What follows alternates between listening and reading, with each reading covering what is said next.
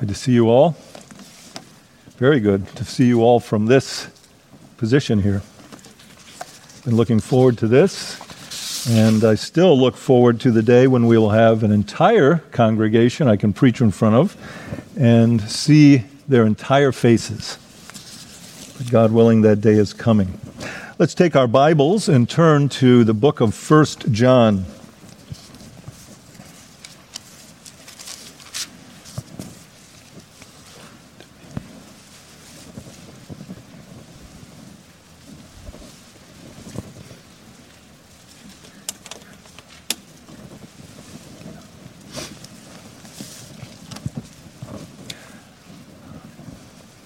Some brethren have asked me in recent weeks what I would be preaching next. And I've told them Romans, but I also said I might preach something in between. I asked my fellow elders if I could have a little bit of a break before I jump into another lengthy series. And I told them I would like to preach 1 John in between now and the time I start Romans, in part because many years ago when I first began preaching in Minneapolis, before I even became a pastor, I started preaching through 1 John. So I desire to get to Romans and then to finish preaching Romans before my preaching career is over. And so I'm going to aim to keep the series on 1 John relatively short. And since I've preached it before, I think I can do that. And since we're aiming for shorter services while we wear masks, even my messages will be shorter, at least for a time, till we can remove our paraphernalia. If you want to hear more about a particular text in 1 John, therefore, we have the parking lot out there, and we can talk. But let's begin by reading the first part of 1 John, and I'll read starting at verse 1 of chapter 1 all the way through verse 10 of chapter 2. If I read that much, we can get basically a grip or a handle or at least a clue of what the main themes of 1 John are. And I'll make some comment about that at some point in the message, God willing. John begins, "That which was from the beginning, which we have heard, which we have seen with our eyes, which we have looked upon, and our hands have handled, concerning the word of life. The life was manifested, and we have seen and bear witness and declare to you that eternal life which was with the Father and was manifested to us. That which we have seen and heard we declare to you, that you also may have fellowship with us. And truly, our fellowship is with the Father and with his Son, Jesus Christ. And these things we write to you, that your joy may be full. This is the message which we have heard from him and declare to you, that God is light, and in him is no darkness at all. If we say that we have fellowship with him and walk in darkness, we lie and do not practice the truth. But if we walk in the light as he is in the light, we have fellowship with one another, and the blood of Jesus Christ, his Son, cleanses us from all sin. If we say that we have no sin, we deceive ourselves, and the truth is not in us. If we confess our sins, he is faithful and just to forgive us our sins and to cleanse us from all unrighteousness. If we say that we have not sinned, we make him a liar, and his word is not in us. My little children, these things I write to you, that you may not sin. And if anyone sins, we have an advocate with the Father, Jesus Christ, the righteous. And he himself is the propitiation for our sins, and not for ours only, but also for the whole world. Now by this we know that we know him, if we keep his commandments. He who says, I know him, and does not keep his commandments is a liar, and the truth is not in him. But whoever keeps his word, truly the love of God is perfected in him. By this we know that we are in him. He who says he abides in him ought himself also to walk just as he walked. Brethren, I write no new commandment to you, but an old commandment which you have had from the beginning. The old commandment is the word which you heard from the beginning. Again, a new commandment I write to you, which thing is true in him and in you, because the darkness is passing away and the true light is already shining. He who says he is in the light and hates his brother is in darkness until now. He who loves his brother abides in the light, and there is no cause for stumbling in him. Amen. Well, let's look to God in prayer and ask for his help as we come to the preaching of his word this morning. Let's pray together. Father in heaven, we thank you for your word, that you have given us your word written in plain language that we can understand. We thank you that we have the word even translated into our own native tongue. Help us to profit from your word today by granting us your Holy Spirit and speaking to the heart of every man, woman, and child sitting here or listening via the internet, so that Christ Jesus and he alone will be glorified. And we ask this all in his name. Amen. Amen. John Stott, some of you may be familiar with that name. He was an Anglican pastor and author. Died about 9 years ago. He wrote a commentary on 1st, 2nd, and 3rd John. And it was published first in 1964, and then again a second edition in 1988.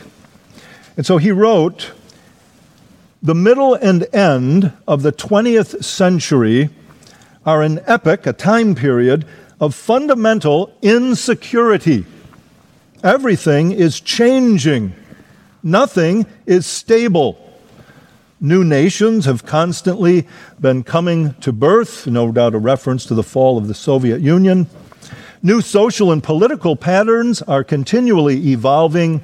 The very survival of civilization is in doubt before the threat of a nuclear war." We could almost say in our days the survival of civilized civilization could be in doubt before the threat of the next election. He says, "Even the Christian church, which has received a kingdom that cannot be shaken and is charged to proclaim him who is the same yesterday and today and forever, now often speaks its message softly, shyly, and without conviction. Many church members are filled with uncertainty and confusion. Against this background, to read the letters of John is to enter another world altogether. For the marks of these epistles are assurance, knowledge, confidence, and boldness." Now, as I said, John Stott died in the year 2011.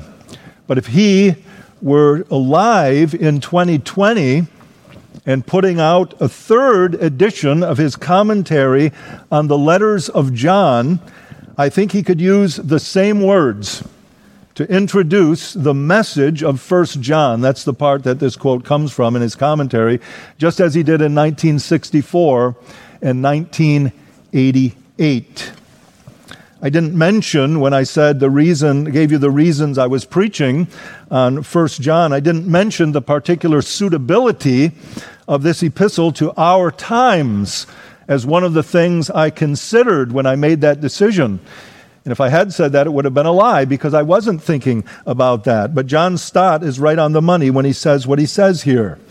Because if ever, in my lifetime anyway, the statements of the psalmists seem to be coming true, and I mean these statements: the foundations are destroyed, Psalm 11, or all the foundations of the earth are unstable, Psalm 82, it would seem to be that now is that time. Last week I listened to a sermon in which the preacher read Isaiah chapter 5 and verse 20. And that text reads, "Woe to those who call evil good and good evil, who put darkness for light and light for darkness, who put bitter for sweet and sweet for bitter." And that preacher was right to say that these words describe the times that we are living in. And we will not find answers to today's pressing issues from CNN or from Fox News or from the halls of Congress or the White House or the CDC or from governors' mansions or city halls or from the Supreme Court of the United States.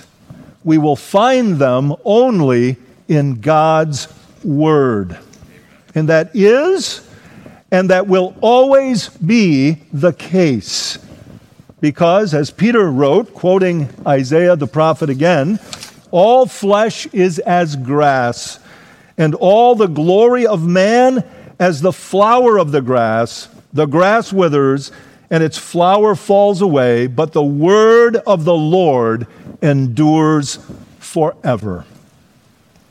The proto-Gnostics, and in coming weeks I'll try to explain that word for you, and the libertines of the Apostle John's day, these were some of the people in error, we could call them, that he was addressing, they are long gone.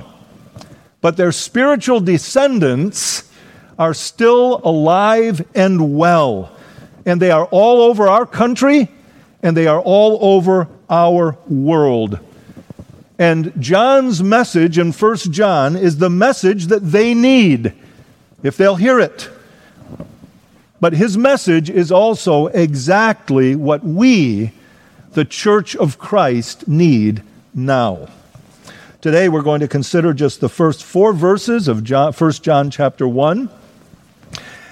It's called by many writers John's Preface, the first 4 verses. Most epistles begin with a greeting or a salutation in which the writer identifies himself and identifies his readers. John does not do that here. This epistle does not even name the author. The book of Hebrews is like that, and then 1 John is like that of all the letters in the New Testament. 2 John and 3 John say something about the author. They don't give his name, but they just say, "from the elder." Probably a nickname for the Apostle John. I believe, as do most commentators, that John the Apostle, the brother of James, the son of Zebedee, is the author of 1 John. How do people arrive at that conclusion? Just let me tell you very briefly. You go back to the Gospel of John, and you figure out by the process of elimination who it was that wrote that gospel. Seems to be it was the apostle that Jesus loved.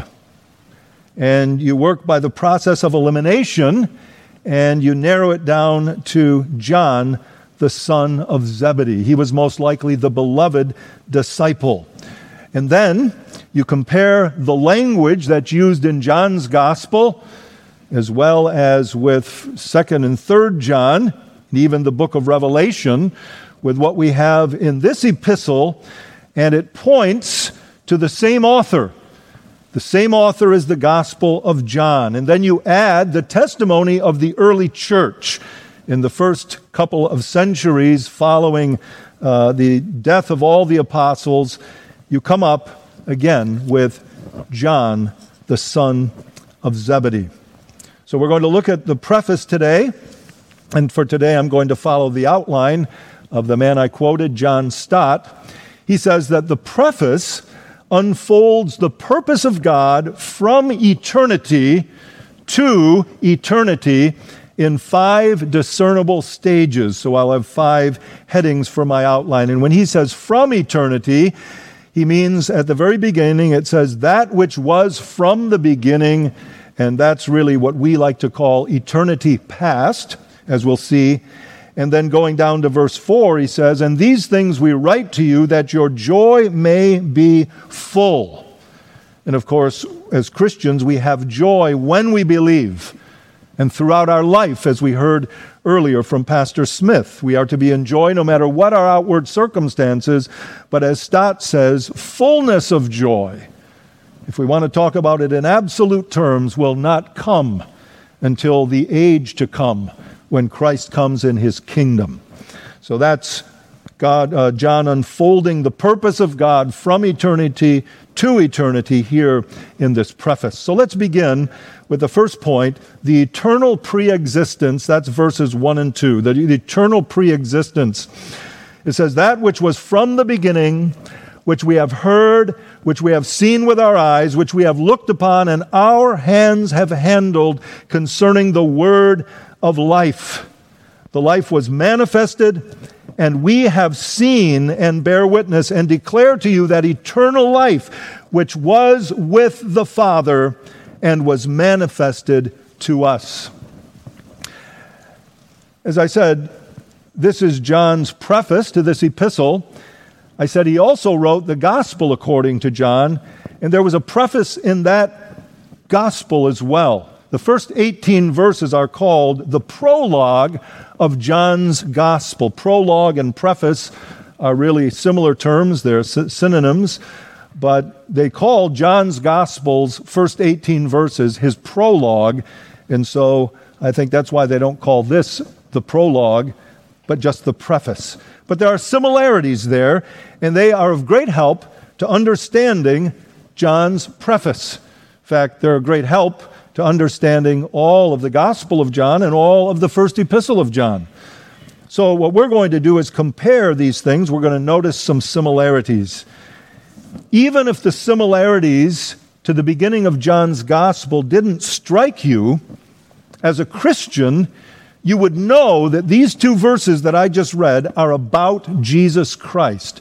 When we look at the prologue to John's Gospel, all doubt is removed. So let's notice the similarities, try to do it as briefly as we can. You notice here in 1 John 1:1, it speaks about that which was from the beginning. Well, let's go over, and you can keep your finger here, and because we'll be flipping back. Let's go over to John chapter 1. Gospel according to John chapter 1.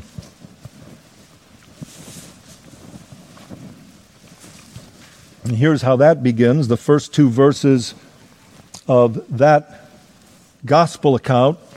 John writes, in the beginning was the Word, and the Word was with God, and the Word was God. So there's the Word we know from John's gospel is the Son of God, the second person of the Trinity. He was in the beginning. He existed forever.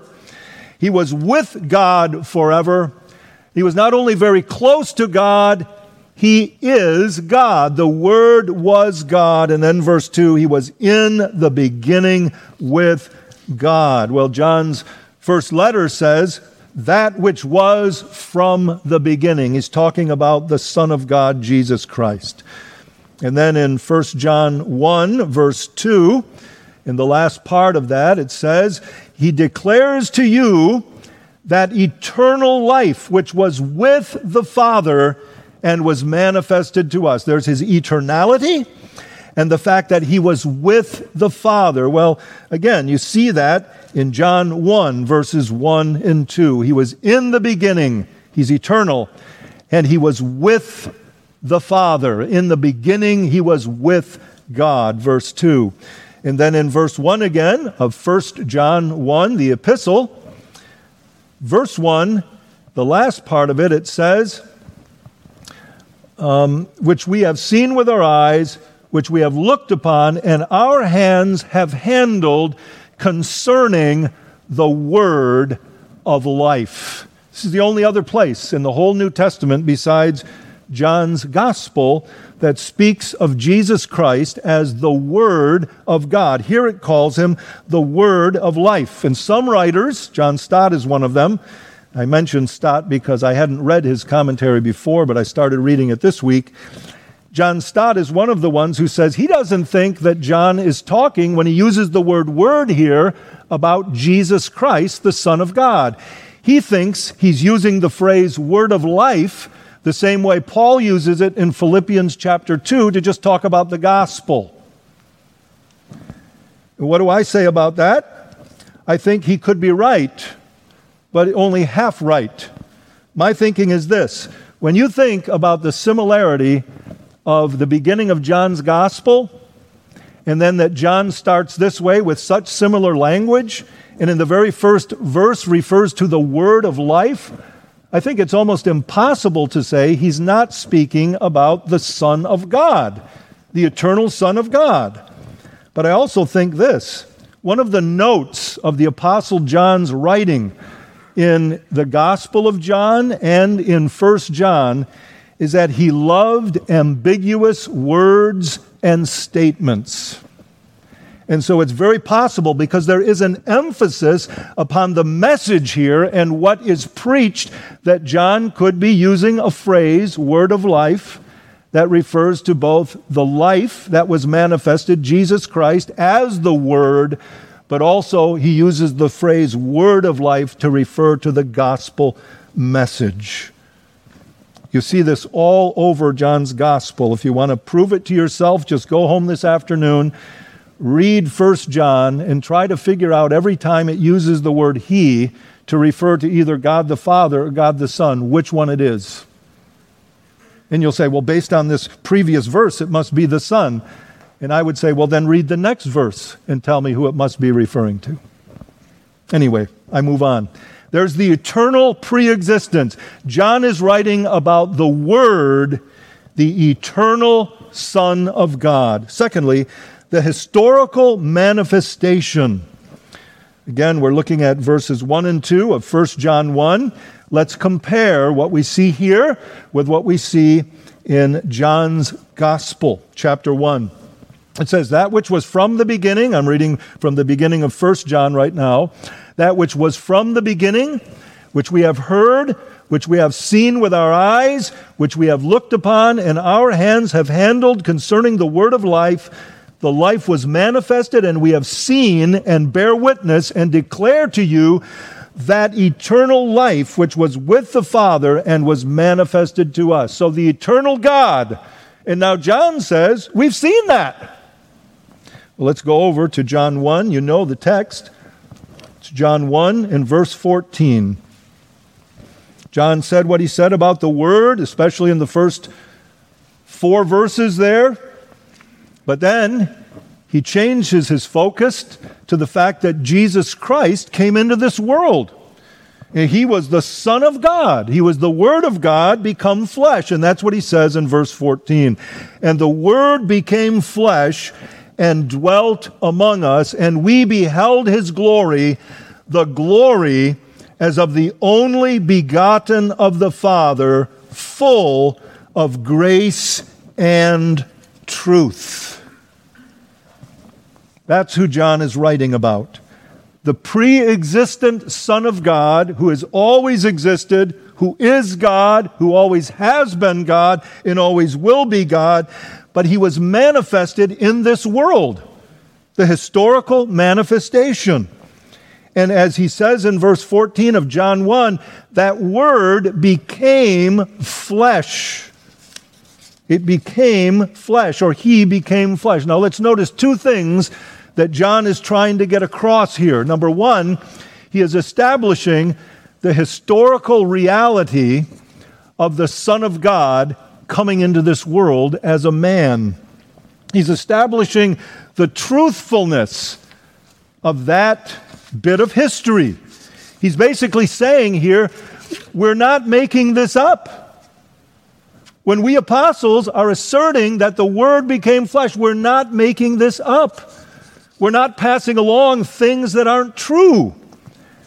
There's a modern scholarly view that 1 John and the Gospel according to John are not really written by the Apostle John, the son of Zebedee and the brother of James, the fishing cohort of the Apostle Peter. The view is that they're the product of what they called a Johannine community. That there were a bunch of people, some of whom, at least when this group began, actually heard John and saw John and knew John the Apostle, but John didn't write anything down.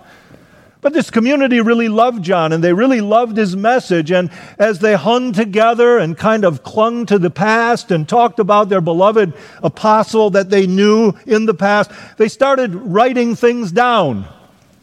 Read this, making things up that they think John might have said, or we could extrapolate from something John said, and then they started calling that the truth. And they put a bunch of these things together and they said, voila, the gospel according to John. And then the first epistle of John. That's the idea. And John is saying here, that's not it. It's not that people took some of what they heard from an apostle and they built a legend or they built a myth or something like that. No. John is saying this is what happened. This is what we have heard, we have seen with our eyes, we have looked upon, and our hands handled. So one of the things he's doing is just establishing the truthfulness of what he has to say. The second thing he's doing is he's fighting against error that had infiltrated the churches to which he was writing, probably churches in Asia, just like he wrote to the 7 churches of Asia in the book of Revelation. The church tradition is that John spend the latter part of his life in Ephesus and in Asia around Ephesus, and that's where those churches are located. And error, as we're going to see, had infiltrated these churches, and it was troubling the churches. And there was a Christological concern, that is a concern about who Jesus Christ was. Did he really come in the flesh? And John is saying here in 1 John 1 at the beginning, he really came in the flesh. The Word became flesh and dwelt among us. He says in 1 John 1, we have looked upon him. Our hands have handled him. He may well, in those words, be referring to what we saw in Luke 24 just some weeks ago. Verse 39, when he came to the upper room, and all the apostles were there on the night after Jesus rose from the dead. And Jesus said to them in verse 39, behold my hands and my feet, that it is I myself. Handle me and see, for a spirit does not have flesh and bones as you see I have. And interestingly, in that phrase in 1 John 1:1, we have looked upon and handled. It's the same 2 Greek words you have in Luke 24:39, where he says, handle me and see. Same 2 words. And John is saying, we did that. We had our doubts, and he knew it. And he said, so touch me and look and ask me any questions you want. And John was saying, this really happened. But we're going to see throughout the epistle of 1 John that John has to deal with these people who didn't believe that or teach that about Jesus. You see it at first in 1 John 2, verses 18 and 19. Little children, it is the last hour, and as you have heard that the Antichrist is coming, even now many antichrists have come, by which we know it is the last hour. Many people who are teaching heresy about Jesus Christ. He says in verse 19, they went out from us, but they were not of us. For if they had been of us, they would have continued with us. But they went out, that they might be made manifest that none of them were of us. And you see it again in chapter 4, at the beginning of the chapter.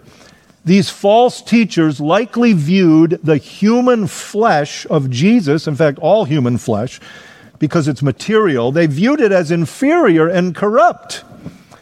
So for us, they looked at your flesh as a prison house that you're stuck in till your spirit can be released when you die. But for now, you're just in a prison house. For us, that's what it's like to be conjoined to flesh. Well, for God, it would be to these people unthinkable that God would be joined to flesh. For these heretics, they might have believed Jesus was a real man, but they didn't believe the Christ was a real man. They might have believed that the Christ came upon this man, Jesus, and stayed there till he went to the cross. But he would never die. He's God. And so he wasn't really one with the man, Jesus Christ. But that is the teaching of the Bible. Not just that he inhabited Jesus, but he became man. So John, in his language here in 1 John chapter 1 at the beginning, is basically saying, with read my lips dogmatism, yes, he did become a man. And he's still a man. The God-man, Jesus Christ, sitting in heaven. So there's the historical manifestation. The Son of God became man. And then thirdly, we have the authoritative proclamation. The authoritative proclamation. That's in the last part of verse 1, and then verse 2, and then into verse 3. Concerning the word of life, we're writing about the Son of God who became man. The life was manifested, and we have seen and bear witness and declare to you that eternal life which was with the Father and was manifested to us. That which we have seen and heard, we declare to you. So John now is talking about the authoritative proclamation. And because he's an apostle, whatever he says about Jesus is authoritative. Whatever he writes is the Word of God. And he's concerned that his readers understand that and take that this way. He's not like these false teachers. He saw Jesus. He handled him. He heard him. John is also concerned, of course, about his own credibility here, just like Paul was in 2 Corinthians 11 and 12 when he talked about those super apostles, those really, really sharp guys, great orators.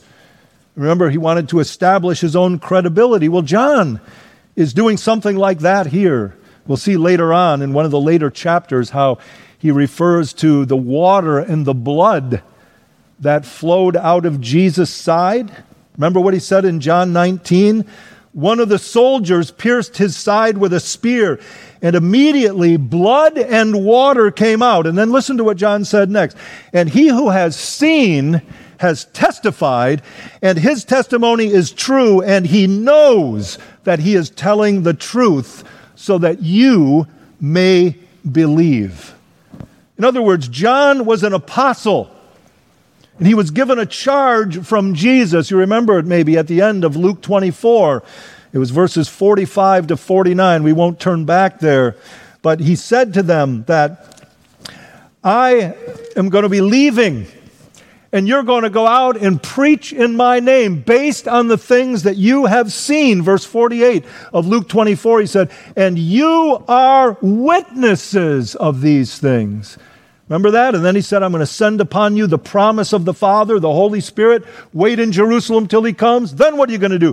Go out and tell everybody. And that's what John is saying here. It's an authoritative proclamation. He was an apostle. He was given a charge from Jesus. He was made a witness. And this is what a witness does. We saw it, and now we declare it to you. That which we have seen and heard, we declare to you. This is what the apostles did. All of them. And John did it longer than any of them, if we can believe the early church tradition that all of the other 11 apostles were martyred. But John was not. So he did it longer than any of them, till near the end of the first century, as far as we can figure out. He was still doing it, we're told, by church tradition as a very old man, possibly in his 90s.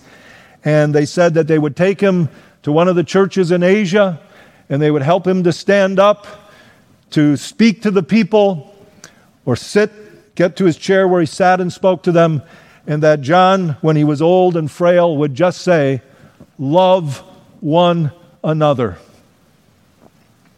And when they asked him why he just said that, maybe it was in part because he was such an old man, but his answer was, because If you do that, you're doing what you need to do. And we'll see that note in this epistle. Then fourthly, we have the communal fellowship. The communal fellowship. Verse 3. That which we have seen and heard, we declare to you, that you also may have fellowship with us. And truly, our fellowship is with the Father and with His Son, Jesus Christ. There's something more important here than just John being faithful to his calling as an apostle. In other words, I was told by Jesus to do this, I'm going to do this. That's one of the reasons he did it. But he said, here's another reason, so that you may have fellowship with us. And truly, our fellowship is with the Father and with His Son, Jesus Christ. What's more important than John being faithful to his calling, in other words? Well, it's the souls of those to whom he writes. They need to believe what he says. And if they do believe what he says, they will have real, living fellowship, spiritual fellowship with him, an apostle. And if with him, then with all the apostles. We declare this to you, that you also may have fellowship with us. All of the apostles, all the apostolic community. And if with them, then they have fellowship with God Himself. That you may have fellowship with us, and truly our fellowship is with the Father and with His Son, Jesus Christ. And that's why they needed to listen to what He said and what He wrote, and not listen to the teachers of error that had infiltrated the church and were troubling the churches of Christ, at least in Asia at this time. This was true when John wrote it, that if those people believed what he said with all their hearts, repented of their sins, and sought to do the will of God, they would have fellowship with John and with Matthew and James and Simon and Andrew and Bartholomew and Thaddeus and all the apostles. And it's true for people today. It's true for everyone. You need to believe what John says about Jesus. You sitting there behind the mask, you need to believe what John says about Jesus. You need to embrace Him as your Savior. You do. And you need to hold on to Him and hold on to that profession no matter what. No matter the trials that come into your life, no matter the persecution you face, no matter what distractions come into your life, no matter that you went to college and you heard a whole bunch of different stuff than your parents ever told you growing up, no matter that you got married and really got busy, no matter that you have a career that's very important, if you're going to make it here in the Northeast and in New Jersey in particular, no matter what happens in all of your life, you need to believe in Him and hold fast to your profession of Christ. As John said, they went out from us, but they were not of us. They weren't real Christians. How do we know that? Because if they had been of us, they would have continued with us. This is very important. It's a wonderful thing to have fellowship with you folks. I'm really delighted to be here and standing and preaching to people that I could touch and handle, but I won't. It's wonderful. And we have been helped by this time without being able to do this to realize how wonderful it is. I hope you look at it that way. I do. But it's even better to have fellowship with the apostles of our Lord. And by far the best thing is to have fellowship with God Himself through Jesus Christ. Because with that fellowship comes the forgiveness of all of our sins. It comes life here in this world, eternal life in our souls, rivers of living waters flowing out from our bellies, as Jesus said, and life forever and ever in the kingdom of God. But that only comes through faith in the message of the apostles, including John, and through the Christ that they proclaimed. John wrote in 1 John 5, verses 11 and 12. And this is the testimony that God has given us eternal life, and this life is in His Son. He who has the Son has life. He who does not have the Son does not have life. That was true for the readers of John's epistle then, and that is true for you sitting here today. And then finally, just verse 4, what Stott calls the completed joy. He says, "And these things we write to you that your joy may be full." In other words, if you believe these things to some degree, you will have fullness of joy right now. Because that's eternal life according to John's gospel and according to Jesus' words. But like Stott said, it's going all the way to the end. If we think through it logically, well, when are we really going to have fullness of joy? Without any pain or sorrow or tears mixed in at all. That won't be till Jesus comes again. But that's the goal of John, that we all make it to that day by believing in Jesus Christ and holding steadfastly to Him throughout the course of our life. Let me just say a couple of things in closing, practical matters. First, of course, there's this doctrinal issue that we could say looms the largest of anything that John writes. You have to believe the right things about Jesus Christ. That He is the eternal Son of God, second person of the Trinity, but He came as a man. But then there's some more obviously practical matters in John's epistle that I want to mention. He emphasizes very strongly the necessity of righteousness. Not justification, but living a righteous life and obeying Christ's commands. Look with me at chapter 1, verse 6. If we say that we have fellowship with Him and walk in darkness, we lie and do not practice the truth. Verses 3 and 4 of chapter 2. Now by this we know that we know Him, if we keep His commandments. He who says, I know Him, and does not keep His commandments is a liar, and the truth is not in him. Living righteously is very important to John. And it needs to be important to us, because he says there's only two ways to live: righteously or unrighteously. And if you live righteously, it's a sign that you're God's. And if you live unrighteously, not according to His word, it's a sign that you're not. People want to tell us, if we're not willing to join in the cause celeb, in the cause or issue of the day, like maybe LGBTQ plus agenda,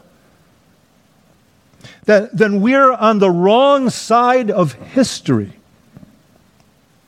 And if we're bold enough to say, but this is what God says in His Word, the Bible, well, then you're even worse. Then you're evil. You're a hater. Brethren, we need to not listen to the words of the day, the catchphrases, and what's popular. For instance, if we say something like, well, killing little babies in their mother's wombs is murder. It's wrong. You're going to get it from this world around us. We need to be concerned with one thing. What does God say that we should think? And what does God say we should do? And then as John says, we better be sure we do it. So the necessity of righteousness or obedience to God. And then secondly, the necessity of love. Love for God, but especially, like I said earlier, love for the brethren. My little children, love one another. What we heard from 1 Corinthians 13 recently from Pastor Carlson was an excellent introduction to this epistle, because that's what John is all about here. Look at just a couple of texts in chapter 4, where John says, verse 11, first of all, Beloved, if God so loved us, we also ought to love one another. And then verses 20 and 21. If someone says, I love God, and hates his brother, he is a liar. For he who does not love his brother whom he has seen, how can he love God whom he has not seen? And this commandment we have from him, that he who loves God must love his brother also. No saying. There's no saying, well, there's two great commandments. At least I focus on the first. John says, no. If you don't love your brother in tangible ways, you don't love God, no matter how much you say you do. Brethren, let's remember this in our times. Let's remember this about all things COVID. Let's remember this about masks that you may really hate to wear. Like me. So I'm making sure I'm on the preaching schedule. But I don't like to wear masks. But brethren, we don't take our orders from anyone but God, ultimately. And at the top of God's orders for us in our relating to one another is that we love one another. We don't take our orders, first and foremost, from the U.S. Constitution or from conservative talking heads. We take them from God and from people like Paul, who said, if it causes my brother to stumble, I will never eat meat again. In other words, I won't even enjoy a steak for the rest of my life. So what if someone said you need to wear a mask for the rest of your life to protect the health of other people? Whether they're right or wrong about that. You know what your answer should be? Yeah, so what? I'll do it.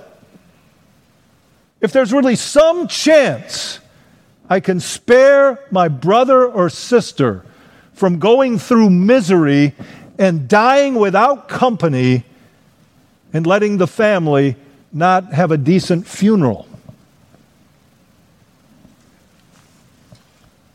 Peter said we should obey our leaders.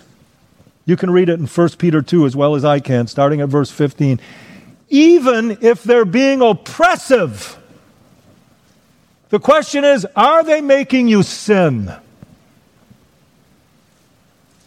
Paul said, let nothing be done through selfish ambition or conceit, but in lowliness of mind, let each esteem others better than himself. Let each of you look out not only for his own interest, but also for the interests of others. Brethren, when it comes to these kinds of issues, let these be the texts that we turn to. Before we turn to the First Amendment or the Second Amendment or to opinion pieces of our favorite writers or to slogans on social media or on T-shirts or wherever. May God help us. And I'll just ask now, pardon me for going over my time that I aimed for, but I haven't preached in a month and a half. Let's pray together. Father in heaven, we thank you for your word and ask that you would take your word and write it upon our hearts.